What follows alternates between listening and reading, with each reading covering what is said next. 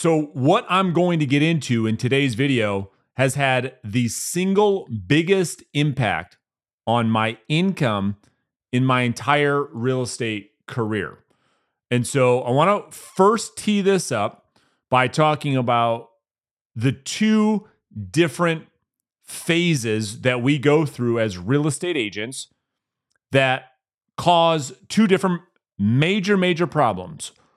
One is when we start, that most of us have a lot of time and we have no money. And as a result of that, means we're trading time for money. We're trading time for dollars. That's how most of us start in the real estate business. We don't have a lot of money. The goal is to get a lot of money. But as a result of that, or the opposite of that, is most of us have a lot of time on our hands because we don't have a lot of clients, because otherwise we'd have a lot of money. So that's one issue. That's how most of us start our careers in real estate sales. Makes sense. It's how we start with anything. But then if people do the right things, hopefully with their time that they have a lot of at the beginning of their career, they use that time wisely. They trade that time for a big income. That's the whole idea. We spend a lot of the time that we have doing dollar productive activities, which we talk a lot about on this channel. And as a result, we exchange that time for tons and tons of money, right? I mean, that's why we're doing this. Otherwise, you can do a lot of other things in life besides be a real estate agent and make more money if you're not going to put the time into this career. Because here's the reality. Real estate is the lowest paying career for those people that don't work, but it's the highest paying career for those that put in the work, right? That's why you're here. We can make more than doctors, than lawyers, than engineers. We can make more than all of those people. We could be in the top 1% income earners in our city if we do the work. And so for those that do, although it's a small percentage, those that do run into the second biggest problem. And the second biggest problem is now we have a lot of money and we have no time. And that's where this conversation comes into play. For those of us that get to that point, what can happen is we start to then resent the business because it's like, well, what am I really doing this for? In the beginning, the problem was I had no money. So I worked my rear end off. And anybody that's succeeding in this business understands to the extent you must sacrifice to make this business work. I mean, in the beginning, you're going to work 7 days a week, probably for the first couple of years, crazy hours. You know that. I don't have to tell you that. You're going to get going at 8 in the morning, well, way earlier than 8 in the morning. You're going to start working at 8 in the morning, and you probably won't get home until 8, 9 at night. We call it touching the eights. And so the goal is to have that type of time sacrifice result in a big income. And that's the trade-off. But once you get to that point, and we're talking about those that are making $200,000, $300,000, $400,000, $500,000 a year, $700,000 a year, in some rare cases, netting over $1 million in taxable income. Now the problem we're faced with is we've got a lot of money and we've got no time. I'm starting to resent the business. My spouse hates me. My kids hate me because I have no time. All I do is work because I wanted a lot of money. Well, the utopia of this situation, the ultimate end goal, I think, of anybody in this business, to be fair, is to have a lot of both. Have a lot of income and have a lot of time. And for me, I mean, that makes sense. And for some of you, you'll say, yep, that sounds great. Show me the way. Let's go. So that's what this video is about, is how do we get past both of those major problems where we don't have a lot of time and We've got a lot of money. How do I scale that? Well, what's next for me? And the answer is hiring an executive assistant. Now, before you say, okay, I'm out. That's the answer, dude. Just stick with me. The way I'm going to outline this, I'm going to have you think about this, I hope, in a way that you've never thought about. So before you start to judge and you start to say, man, I just waited, I don't know, 6 minutes to hear you say hire an assistant. I get it. If you're mad, just stick with me for another 6 minutes, and I bet you are happy that you hung in there with me. And well, yeah, let's just get into it. All right. So here's the deal. I was having a conversation with an agent that I'm coaching. He made $330,000 in 2022. If you're watching this, you know who I'm talking about. And we were having a conversation, and he's like, "Well, what should I do next to grow my business? Should I start doing YouTube videos? Should I start doing a newsletter? Should I start doing direct mail? Should I hire an ISA?" All the while, he has this outsourced assistant. And I said, well, wait a minute. Before you do any of that stuff, we have to manufacture more time. In other words, he's making $330,000 stressed to the max. And this answer was so obvious in front of him. But here's what I wrote in my notes to this video. When most of us think about hiring an assistant, this is the truth. I went through this too. We fall back into this old scarcity mindset. Like, I'm going to try to go the cheap route. I'm going to try to outsource my assistant. Here's the problem with that is when we think about the implications of outsourcing an assistant, that leaves us with a bunch of things on our plate that we still have to do. So on one hand, you're saying, okay, let me go the cheap route and hire this assistant from the Philippines for $5 an hour and have them do some tasks. Well, you're still left doing all kinds of tasks that you wouldn't have to do if you hired a true executive assistant that's in person. And this is what I walked him through. So he made $330,000. He's a full-time real estate agent, and he works an average of 240 working days per year, on average of 10 hours a day. So that's 2,400 hours that he's working. If we divide his 330,000, let's go 330, divided by his 2,400 hours, that brings his hourly wage to $137.50 per hour that he is working. That time that he's putting in results in $330,000 back in income. And so here's what I told him. I said, okay, well, who's putting in your listings? Who's doing administrative tasks outside of some of the things you've got this person from the Philippines doing? He's still doing those. And I said, okay, would you pay somebody $137 an hour to input listings, coordinate photos, write listing descriptions, send out emails? No, no, no, no, of course, is the answer. But yet here he was doing these things. And so on one hand, you got an agent saying, well, I want to go and be cheap and outsource my assistant, all the while paying $137 an hour for tasks he could get done with $20 an hour.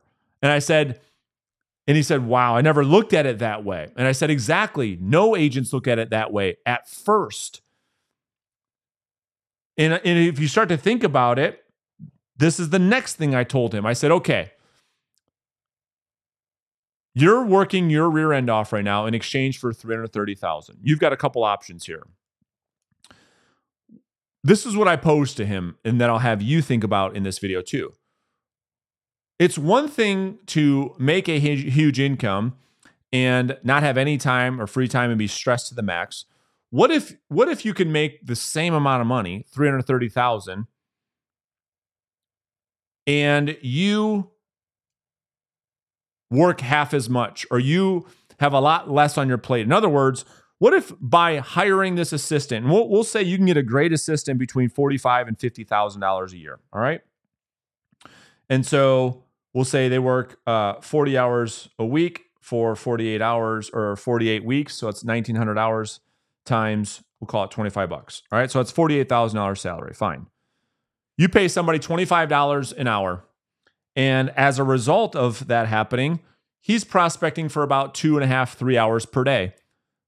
But because what I recommend is you hire a licensed assistant to handle everything besides lead generation, lead follow-up, and going on listing appointments. In other words, if you had a licensed assistant, you had the licensed assistant take care of organizing your database, communicating with that database, which includes sending out your weekly email, sending out all of your birthday cards, sending out your monthly mailers, handling client events, inputting listings, handling offer negotiations, handling all of incoming inquiries on your listings, negotiating with other agents, presenting offers to sellers, negotiating inspections, negotiating all those repairs, going back and forth with the addendums, negotiating appraisals, updating the seller on a weekly basis. You stayed out of all of that. How much more time would you have to do things that actually generated revenue? You'd have a lot more time. And that's the point. The point is you've got now a choice. With all of this new time that you or this agent is spending doing all these other tasks that right now are costing him $137 an hour, he could get done for $25. So I'm like, be cheap. Stop paying $137 an hour for a task that should only cost you $20 or $25. You're just doing it the wrong way. Because if you're doing the work of an executive assistant, you are the assistant. Now, that's a cute little cliche saying that you've heard 1,000 different times, but it is true. No, it is true that if you're doing these tasks that somebody would gladly do for $25 an hour and that you're doing for $150 an hour, that you then become the executive assistant. So it makes more sense to outsource those. Now, with the newfound time, two things can occur. You get to decide, okay, well, if I made $330,000 this year and I'm doing that, and in his case, he's spending 3 hours a day in lead generation, lead conversion. If he was able to spend now 5 hours a day, 6 hours a day, is it reasonable that he potentially could do what, 20, 30, 40, 50% more business? Could he double his business? Maybe. Could he bring in $500,000, pay the assistant 50 of that, and now he's making $450, working less than he was working when he was making $330,000? Or the other decision is he can continue to make what he's been making before and have way less stress and buy back his time with the money that he's earned by working his butt off. It makes no sense to work your butt off to have the money, because that's why we're doing this, is to get the time freedom, have the money, and not use the money to invest in getting more time back. And so now you're left with this blessing and this curse where you've got all this money coming in, you're making this all kinds of money, but you're stressed to the max, you're overweight, you don't work out, you don't spend any time doing the things that you find valuable, that you love, because all you do is work to make the money. You can have both. And in my experience, that is exactly what's happened. If you can hire It's the best investment you can make in your business is into a phenomenal executive assistant. And here's the best part. If that worries you about investing $50,000 into somebody, you're not on the line for 50,000. You're on the line. If you paid someone $25 an hour and you paid them every other week, what are you really risking? $2,000 at a time. Because if that person doesn't perform, or if that person isn't the right person, or if that person doesn't instantly make your life better, you don't have to keep paying them, do you? Of course not. We hire slow, fire fast, right? And so you're not on the hook for 50,000. You're on the hook for 2,000 at a time or 4,000 at a time, right? You hire somebody on a 30-day trial. Hey, let's see if this works. You might not like me and I might not like you. Rather than committing to each other for a year and a half, why don't we just try it for 30 days? And if it goes well, then we do it for another 30 days. And if that goes well, we can do it for another 30 days. And hopefully you make a hire that person stays with you for your entire career. And that changes your life. And you get to the point where that person hires an assistant and you just keep using the money that you're making to buy back the time freedom while keeping your income high. So that ultimate utopia one day, this isn't like new. I didn't make this model up. This is what every other profession does except for us in real estate. We're the ones that take so long to pick up on this. Look at a physician, look at a surgeon. He or she gets to decide how many surgeries they're going to do when their business is fully scaled out. But they're not in the business, changing the toilet paper, making coffee, changing the light bulbs, checking people in, taking their temperature. They're not doing any of that stuff, right? They walk in, they do the surgery, and then they're gone. You can have a business like that in real estate. You don't have to have the team where you got 47 people that are on your nipple, where you got to buy them leads and all that. There's a different way to build a sales team. And that is where you're surrounded by nurse practitioners and nursing assistants that are doing every bit of the business, probably better than you. And that's what happened to me. Once you start to really succeed in this business, your client service will take a hit. And so if you have an executive assistant who is staying on top of your client service, your business goes up, you get more referrals, you can sleep better at night, things start to happen better, and you can start to build a business where all you do is come in.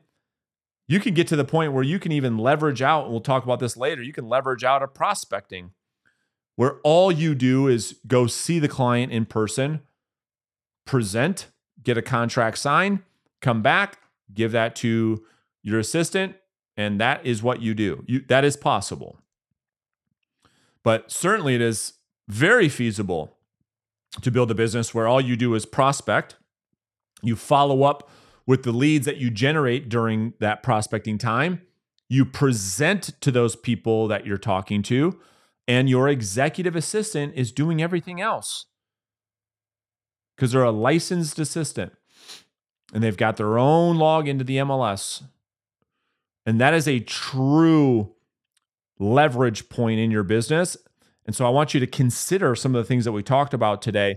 Instead of saying, how do I leverage by paying the least? Because price is what you pay and value is what you get.